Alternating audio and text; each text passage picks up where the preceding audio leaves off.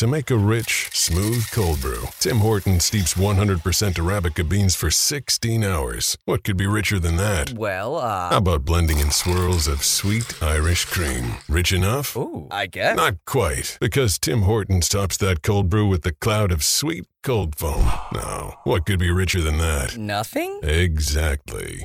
Irish cream cold brew with cold foam now at Tim Hortons. Or try cold foam on any of your Tim Hortons favorites. Modifications extra for a limited time at participating U.S. locations.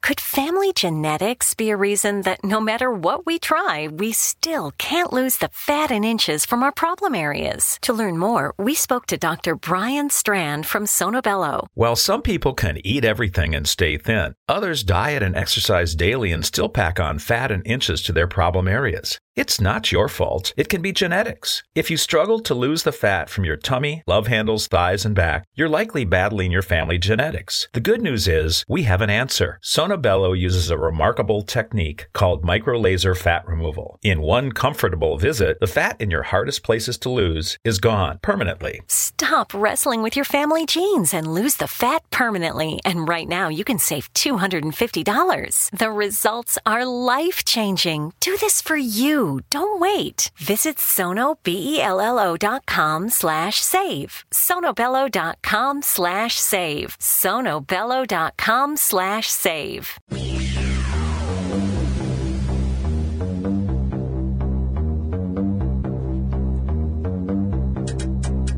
The X-Zone Radio Show is heard on radio broadcast affiliates worldwide, including AM 580 CFRA in Ottawa, Ontario, Canada. WPUL AM 1590 in Daytona Beach, Florida. KOHI AM 1610 in St. Helens, Oregon. KHRO AM 1150 in El Paso, Texas. And for more information on becoming a professional broadcast affiliate of the X-Zone Radio Show, visit www.xzbn.net or call toll-free worldwide 1-800-610-7035.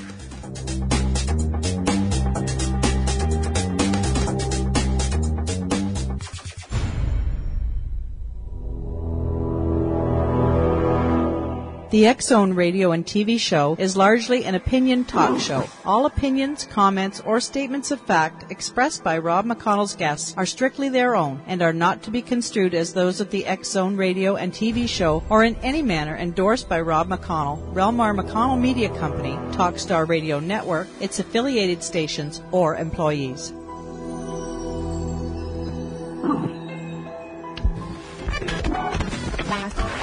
All Hit Radio.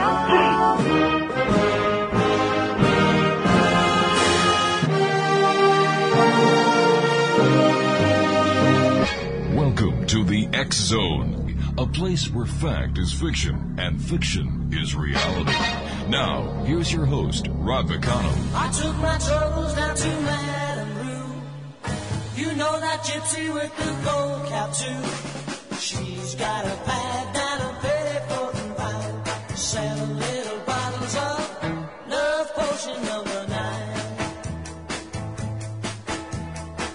I told her that I was a flop with chicks. I've been this way since 1956. She looked at my palm and she made a magic sign. She said what you need is love potion number 9. Welcome back, everyone. This is the X-Zone on the Talkstar Radio Network, X-Zone Broadcast Network, UK High Definition Radio, Euro High Definition Radio, Star Cable, and XZoneRadioTV.com and XZoneTV.com.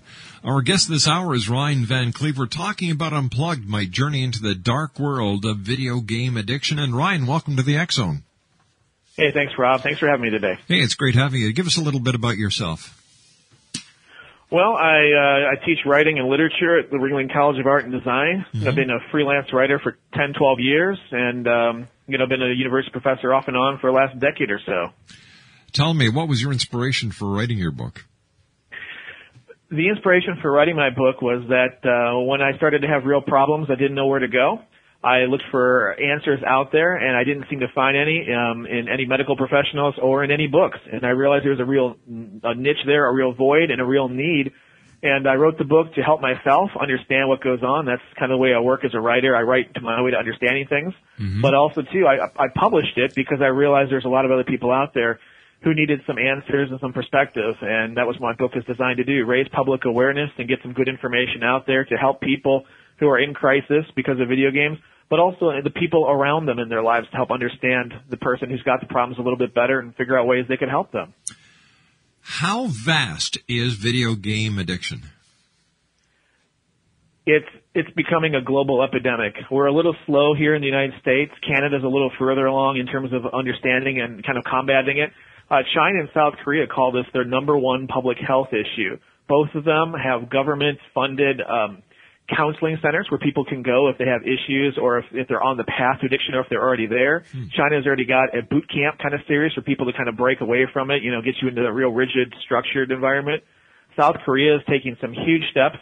They've got, they're talking about instigating bans on night gaming because there's too many people playing for 24 hours and longer. So they'll shut down the gaming sites overnight. Wow. They're also banning certain games in their country because they're too addictive. They're also talking about modifying certain games so that you get less and less points for doing certain activities down to where you get 0 points for playing as a disincentive to play more. This is, today in the news, the big story was how addictive texting is beginning to be, and how schools are now taking Wi-Fi systems out of the school systems, so that kids cannot text because of the problems, not only that the kids are facing with the fact that they're texting instead of learning, but also because of the it seems illnesses that are being caused by the Wi-Fi systems throughout the school. Is there a connection, in your opinion, between video game addiction and texting addiction? I think there are some strong connections. I call myself a digital addiction recovery consultant. That's kind of the title I came up for myself. I talk to people regularly about video game addiction, but also, too, the other talk I give that's the most popular one at conferences is on social networking, of which texting, I think, is a subcomponent. Chat rooms, Facebook, sure. All these different sorts of ways of connectivity. And I think that's really the common denominator with all of these. It's about hyper-connectedness, and it's about community that's developed via the social networks, the texting, as well as a lot of these games. And I think that's a lot of the strong component in all of these. And it really affects how kids see themselves. It affects how adults see themselves. And I think it affects how we operate. And also, I think it affects identity. Ryan, stand by. You and I have to take our commercial break. Exonation, Ryan Van Cleave is our special guest. www.ryangvancleave.com is his website. And we're talking about his book, Unplugged, My Journey into the Dark World of Video Game Addiction. This is the X Zone. I'm Rob McConnell. We'll be back in 2 minutes. Don't go away.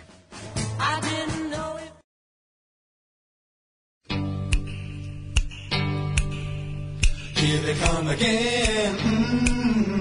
Catch us if you can. Time to get a move on. We were young with all of our might. Catch us if you can. Catch us if you can. Catch us if you can. Catch us if you can. Now we gotta run. No more time for fun. When we're getting angry, we were young with all of our might. Catch us if you can. Catch us if you can. Exonation, Ryan Van Cleave is our special guest. He is the author of Unplugged, My Journey into the Dark World of Video Game Addiction. A couple of websites, www.ryangvancleave.com and www.unpluggedthebook.com. Ryan, what are some of the warning signs of video game addictions? Well, there's a lot of physical ones, but the problem with those is that they tend to mirror overuse in the office sort of environment. Back pain from sitting at a desk or eye strain, headaches, things like that. So those aren't good indicators. The better ones happen to be behavioral attitudes, behaviors, things like this. I would be looking for people who, when they're stopped from playing video games, like if they've got a gaming event set up and then they have to wait, play a little bit later, they start to act out, get unduly upset. I mean, that's a pretty good sign that the games have a real importance in their life. Also, conversely, when they play the games, if their behavior changes. We've probably all heard about or even maybe seen the little old ladies who are so nice, but they get in a car and they drive like crazy. Oh, yeah. Sort of the road rage. Yep. I mean, I've seen video game rage where a really nice, quiet-spoken person starts screaming and shouting, throws keyboards or joysticks, breaks controllers, breaks TVs, breaks the screens. That's a pretty big sign that there's a real issue, too. And another one I'd look out for, and this one's the toughest one to spot, but it's one of the most telling in terms of how serious things are, is when people lie about how much they play. So if you've got a kid or a spouse or somebody, and they're playing in the morning when they get up, and then you go off and run some errands and come back 4 hours later and they're still on, or 8 hours later and they say, oh no, I went and did some other things, and you find out later they've been playing the whole time. I mean, there's so many levels of self-denial and deception there. That's a huge indicator that there's some serious dysfunction at play. What was it that clued you into the fact that you had a problem? You know, it's hard to pinpoint any one thing. I had lots of indicators that any regular, reasonable person would have noticed, but that's the problem with addiction. You know, it operates in secret. It's usually a secret to other people, but even when it's not a secret to other people, it's almost always a secret to the addict themselves. I mean, we've all probably seen or heard about, at least in the movies or on TV, where you have somebody laying on the bathroom floor and they're usually half naked and they can't even get up, and they got an empty bottle of vodka next to them, and they keep saying, I don't have a problem, I don't have a problem. To them, in their mind, somehow they don't have a problem, and that's about the equivalent of how bad it was for me. You know, my friends stopped hanging out with me. My parents stopped calling. They never came by anymore. My wife was, you know, threatening to leave me with the kids. I had a good university job that went away. I mean, you know, really everything in my life was falling apart and disappearing, and all those things, even cumulatively, wasn't really enough of an indicator. I still thought I had things pretty well under control and my life was working. It was finally around Christmas of 2007. We were living in Washington, D.C., and we'd gone back to Chicago, where my wife and I are from. We'd gone back to visit relatives, and we were coming back to D.C. It took about a day and a half of driving, and we took back roads, so we didn't have any kind of Wi-Fi or any type of connection or anything like this. And on that second day, I was thinking, you know, I should pull over and get a Wi-Fi hotspot, or, you know, maybe get a hotel room for a couple of hours just so I can check in on my games and do some other stuff. And for the first time ever in my life, I kind of had an out-of-body experience where I sort of looked at myself and said, you know, this really seems inappropriate. Why are you thinking this? But at the same time, I couldn't stop thinking that and wanting to do what seemed like really inappropriate. And so that probably got me started a little bit. And then a couple of days later, you know, my wife and I had a pretty big blow up at New Year's Eve. This is again 2007. And I just got mad. She was saying, you know, you got to stop playing that game. And I'm like, oh, well, shut up. I can spend my free time how I want. I'm not out hurting anybody. I'm not drinking. You know, I'm not killing anybody. And, you know, it just doesn't go anywhere. And so I got mad and walked out into the middle of the night in Washington, D.C. in the dark. You know, it's kind of an ice storm. It's rainy. It's slick. I ended up walking out onto the Arlington Memorial Bridge and just standing there looking into the Potomac. And it's, you know, the dark waters below. And I kept thinking, you know, my life, it really is out of control. You know, I don't even recognize this person that I become, you know. And even more to the point, I don't even want to be this person. You know, I should probably just jump in. And I started thinking, do I really mean that? And I started to realize how much really my life was out of control. And I realized the only way to ever stop it and get back into the person I wanted to be was to make drastic life choices that would be very difficult to make. And as a result of that, soon after, I canceled my World of Warcraft account. I erased the games off all my computers. I got rid of the discs, got rid of the manuals. I stopped hanging out or talking to the people who, you know, were my gaming buddies. And, you know, I eventually broke free of it. But, you know, this is almost 3 years ago, and I still kind of fight some of those urges today. What is it about video games that make them so addictive? Well, there's a lot of elements to it, and some of the main ones is just, number one is the competitive spirit, you know, me beating you. You know, in a sports game, Madden Football just came out 2011, you know, me playing you. And of course, with this new level of connectivity we have with the, you know, internet, Xbox Live, whether you're playing on your computer or a console, you can play with somebody in Egypt or Ottawa just as easy as someone sitting next to you at Starbucks or in your bedroom. So you have more and more people, and you want to beat them all. So there's that competitive streak. There's also the option to just explore, to see what's there. You know, in games like World of Warcraft or EverQuest, there are these massive worlds where you can just kind of walk in one direction for hours.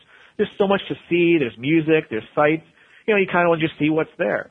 Some people want to master the game, you know, be the best player. You know, that's a pretty tough thing, almost impossible to achieve. So there's that impulse. But another one is, of course, the idea of story-driven play, you know, being part of the overarching narrative.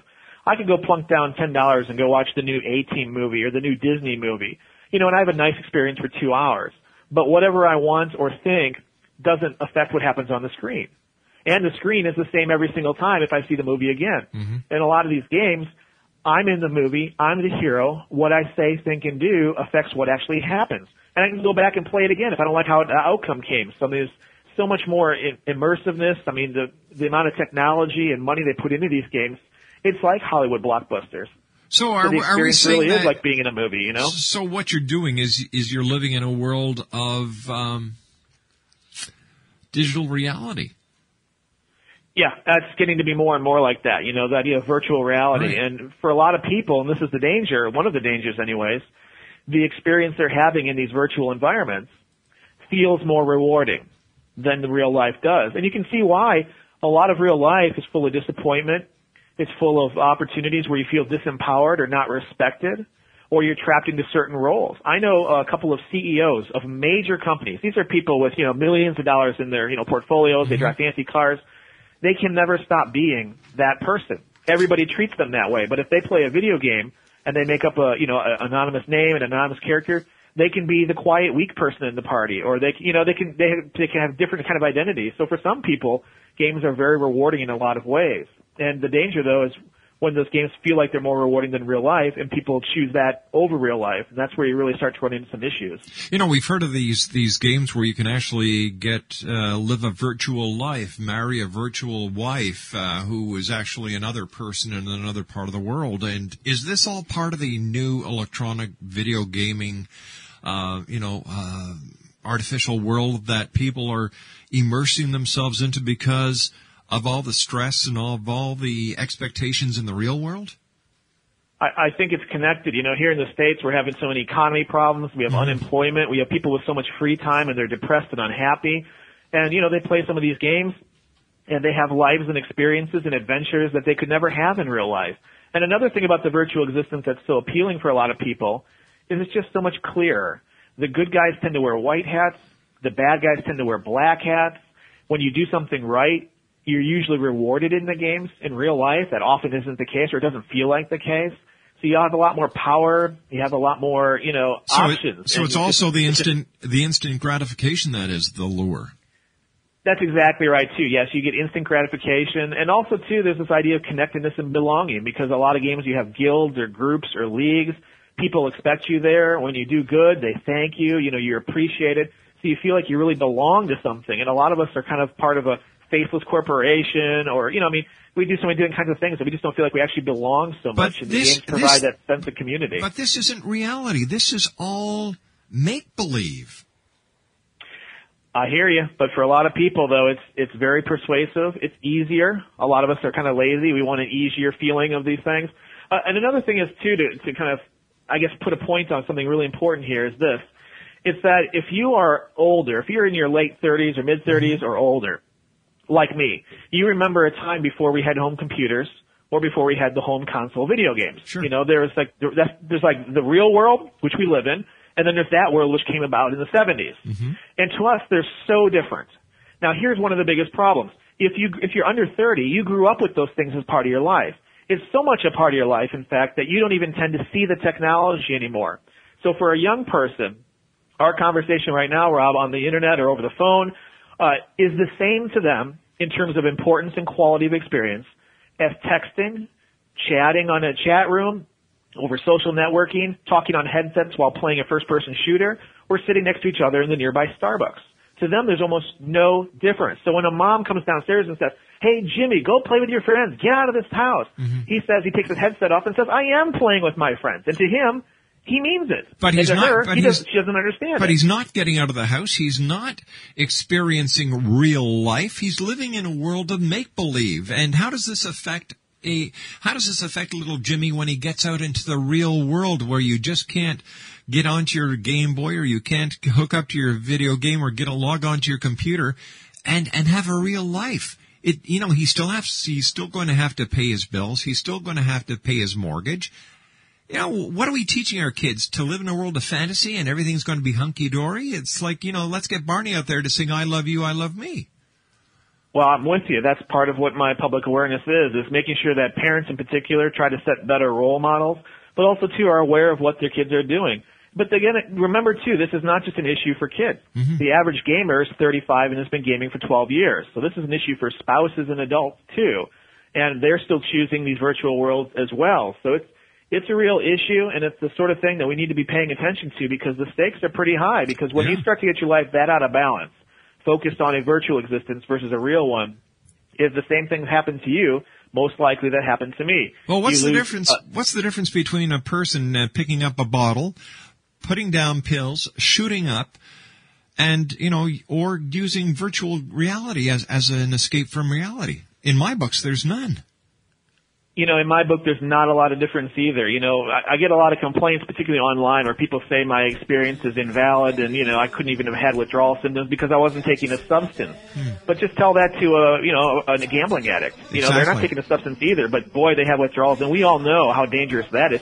It's such a dangerous thing, in fact, that when you see a commercial for Harrah's or Las Vegas casinos, they always end it with an 800 number on Gamblers Anonymous. I mean, there's an awareness of how destructive those are. Ryan, stand by. You and I have to take our news break at the bottom of the hour. X-Zone Nation, Ryan Van Cleave is our special guest. Unpluggedthebook.com. We'll be back on the other side of this break with the news. Don't go away. When we're getting angry, we will yell with all of our might. Catch us if you can. Catch us if you can.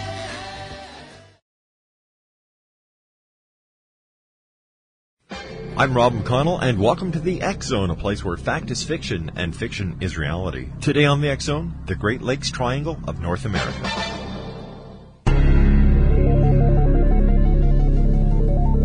Found in the heartland of North America, these landlocked yet connected lakes, which eventually empty into the Atlantic Ocean, have become the scene of more mysteries involving ships, aircraft, people, UFO, ghosts, and phantom ships than the Bermuda Triangle. 1/16th the size of the Bermuda Triangle, Lady John Graves Simcoe was the first European to chronicle the strange orbs of light that have been seen above and below the waters of Lake Ontario.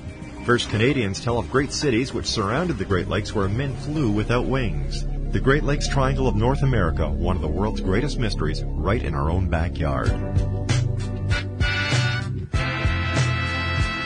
You're listening to the X-Zone Radio Show, live and around the world on the Talkstar Radio Network, X-Zone Broadcast Network, UK High Definition Radio, Euro High Definition Radio, and Star Cable. Our toll-free telephone number worldwide is 1-800-610-7035. Our email address, xzone@xzoneradiotv.com. On MSN Messenger, xzoneradiotv@hotmail.com. And our website, www.xzoneradiotv.com.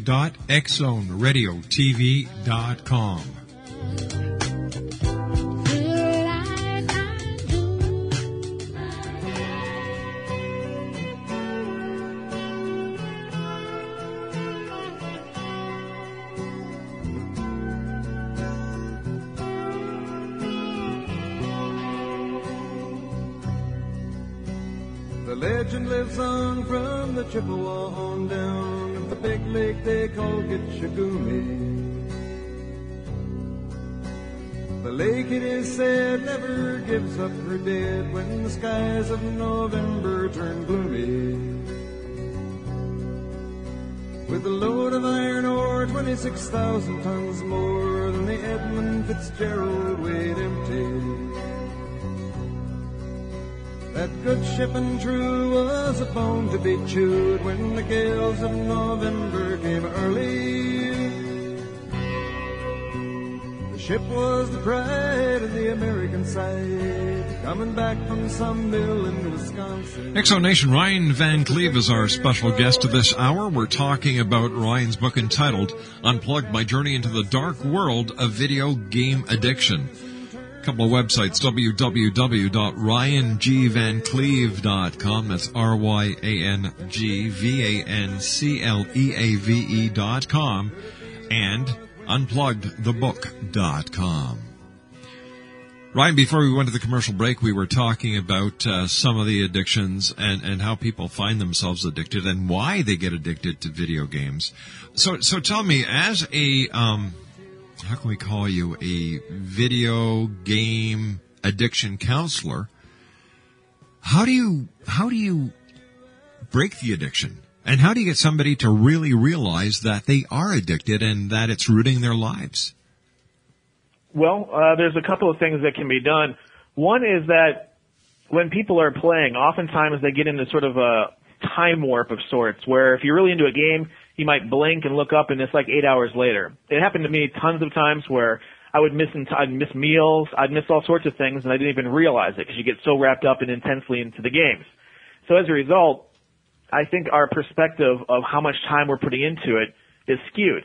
So one thing that can happen is if you can get somebody to agree to create what I call a digital diary, just jot down hour by hour for a couple of days or a week if they'll do it, what they did on in the digital world of technology, with gaming. And a lot of times if they go back and look at that, if they kept an honest journal, they'll be shocked by how much time they've actually put in. I mean, my wife did this to me. She kept track. I didn't.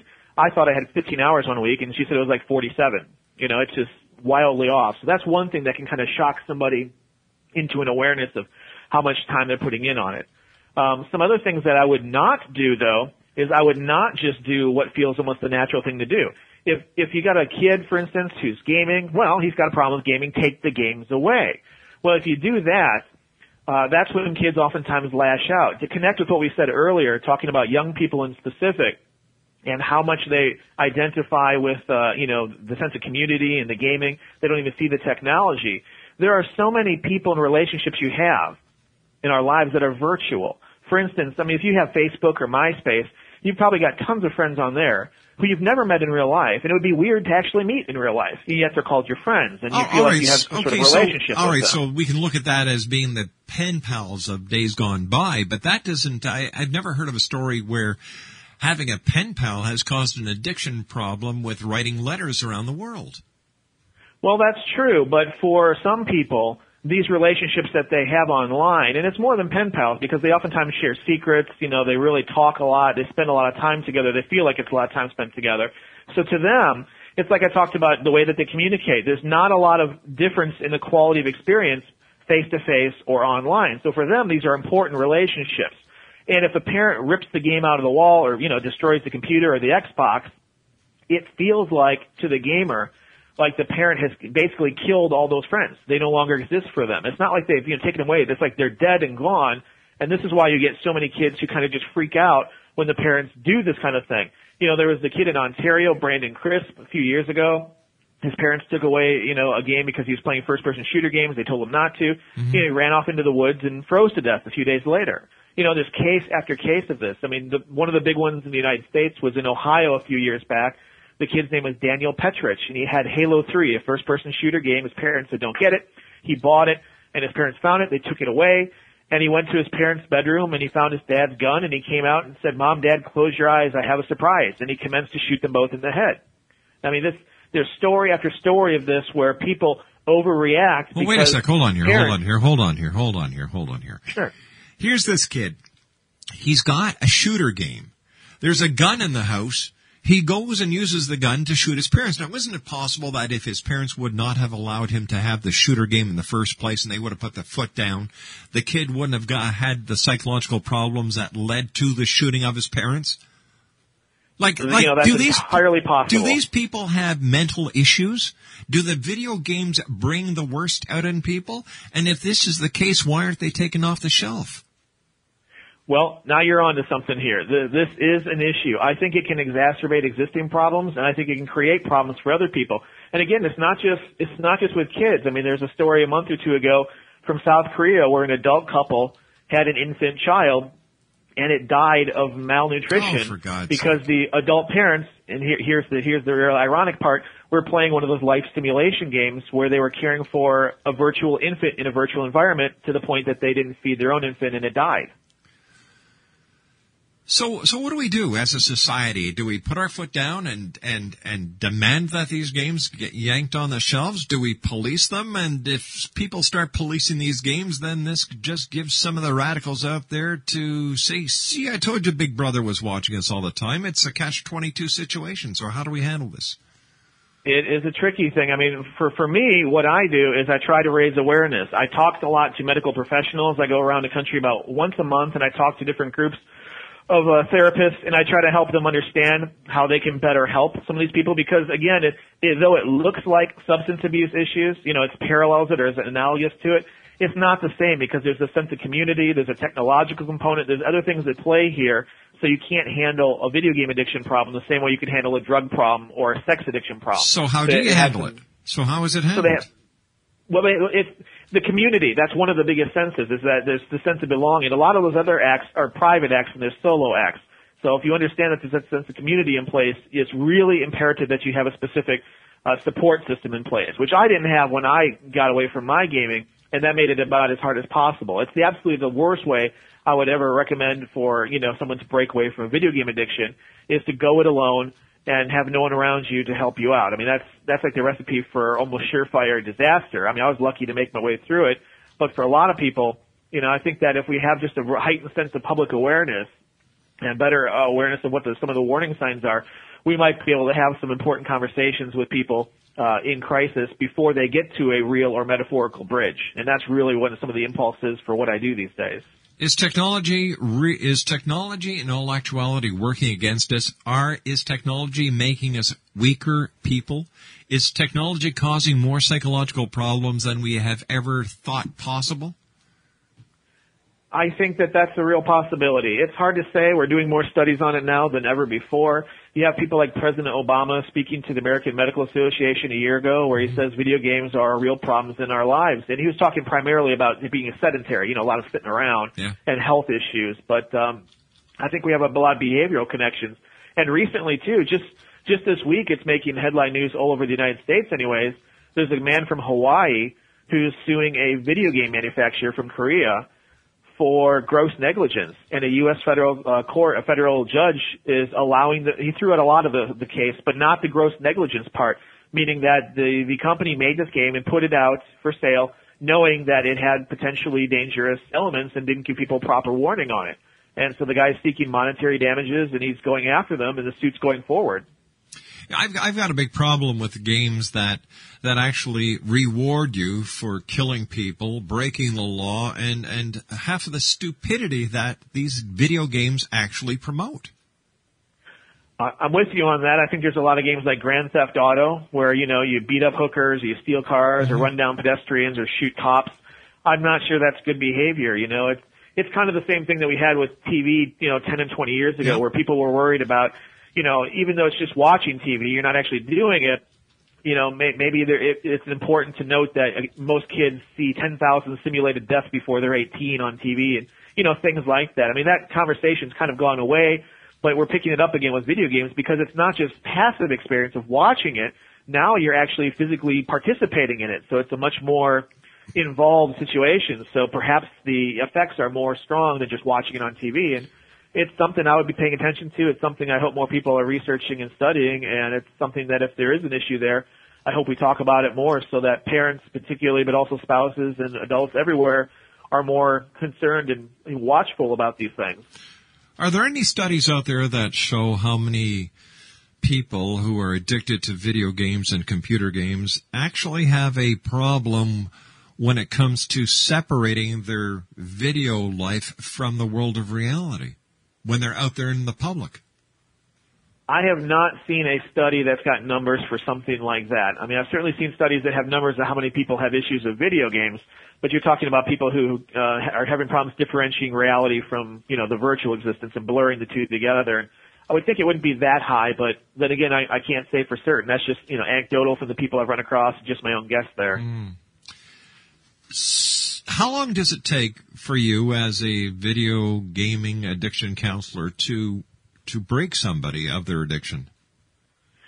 It depends how far involved they are with it. I mean, there are some people who have become morbidly obese, and have no other outlet for anything other than the gaming. And they game basically 24 hours a day from the moment they get up to the moment they go to sleep. For people like that, you're talking intervention. You need an actual intervention specialist, and you need to get them in something like a wilderness program where you completely remove them from any sort of electronic connection or technology, period.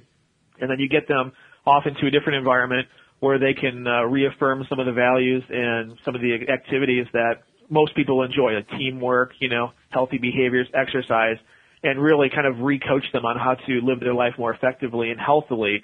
And something like that can take months in some cases, the same way that you see, A-list actresses and people like that sometimes go to the Betty Ford clinic for for pill addiction or something, and sometimes they're gone 60, 90 days. And, you know, for some people, it'll take something like that. For others, but they're just on the path, sometimes, you know, with some proper coaching, the way that we have life coaching now, you know, if we just have some sort of behavior coaching and proper support, perhaps we can, you know, keep them in their environment and get them back on track within a few weeks, you know, in their own world without removing them from it.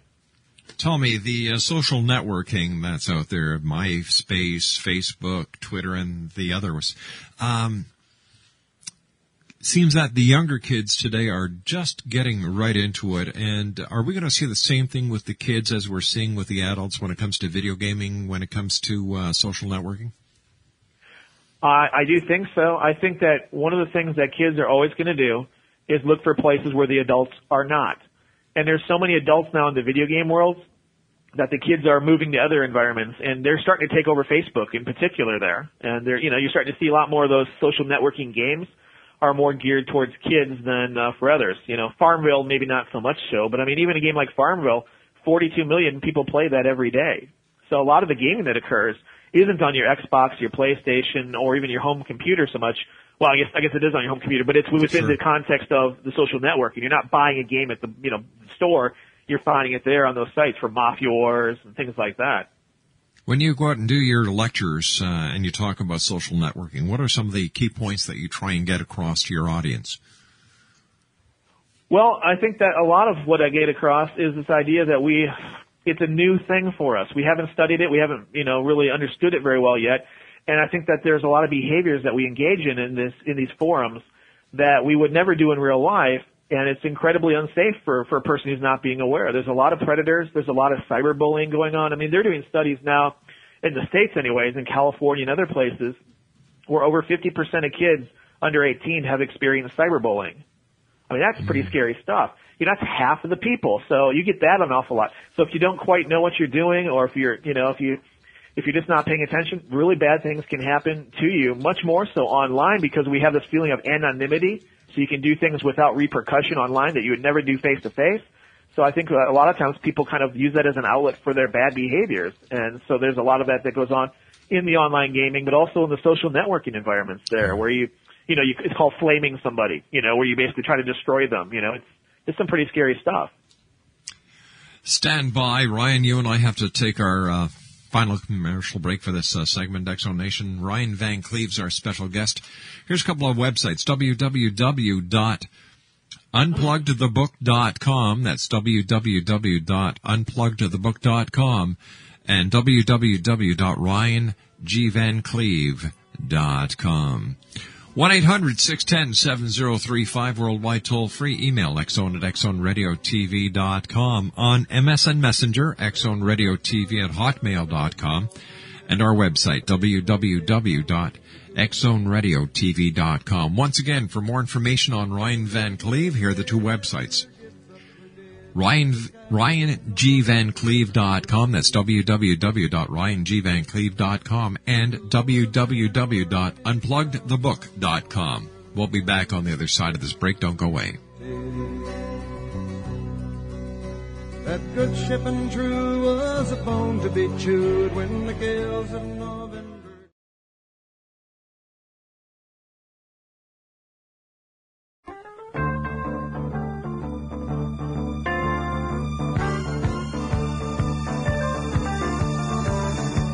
Shouting all about love.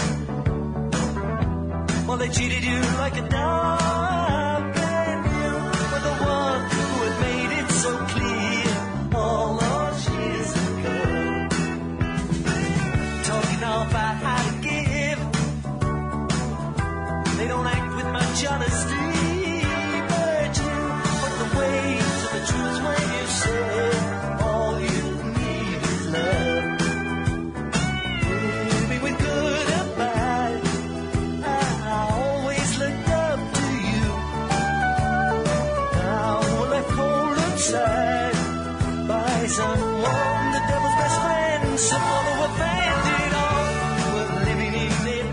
Ryan Van Cleave is our special guest this hour.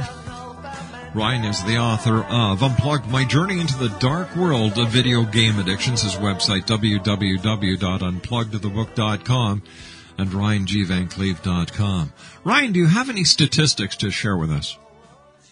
Well, sure. I mean, there was a study just not so long ago this year in Great Britain where one of the major newspapers there interviewed a couple thousand British men, and they determined that 1/3 of them would prefer to play video games than to have sex with their spouses or partners. Now, if you make it a new video game, one they've not played before, it goes up to 75% would choose the video game. So again, it's starting to show some of the pull that this has with the different age groups. In 2007, here in the States, the American Medical Association did a study where they determined over 5 million American kids, ages 8 to 18, would meet a clinical definition for video game addiction. You know, and these are some numbers that are staggering. And then here's the other thing, too. It's not just those age groups. If you look at people who are, older, they're gaming more than ever. Back in 1999, you only had 9% of people 50 and older gaming. Now, it's almost 30%. I don't know. Video game on one hand, making love to my wife on the other side. All right, get rid of the video game, honey. I'm coming home. Are there any physiological illnesses that have been attributed to video gaming? Well, we're trying to do more studies these days. There's a woman in Oxford, a neurobiologist, who's checking into some of the connections between sort of the fragmented ways that we communicate with texting, email, and also with video games, and how they operate and their relationship with ADD and ADHD, the way that we sort of have a disjointed way to perceive the world. She thinks there's a strong correlation there, and she's working to prove it now. So that's a pretty strong, component that may be in play. Also, too, I do think there's a real strong thing between health and how much one games, because if you're really into gaming, you don't have time to, go work out. So you eat quick food, you drink a lot of energy drinks, and that's just not very good for your health either. I wonder what would happen if the poles shifted. No hydro, no power, the grids are down. How would this affect those who are addicted to video games? Wow, I don't know. They would be in chaos for a while, I mean, if World of Warcraft's one of the big games out there, 12 million people play it, it goes down every Tuesday morning for updates, and sometimes it's an hour, and sometimes it's for multiple hours. And if it's on for multiple hours, if people are offline, a lot of them are freaking out. They go into chat rooms, they go into message boards, and they just talk about it, and they just count down the minutes, and they get angry if it's later, if they change the hours from 2 o'clock. Oh, no, now it's 3 because we had a problem. People start getting so mad. They are so connected to this. It's a real issue. I think there is something drastically wrong with the world. I worry about it. That's what we're talking about, trying to make people understand that we might be able to do something now before we have more people in crisis. Hey, Ryan, let our listeners know where they can get a copy of your book.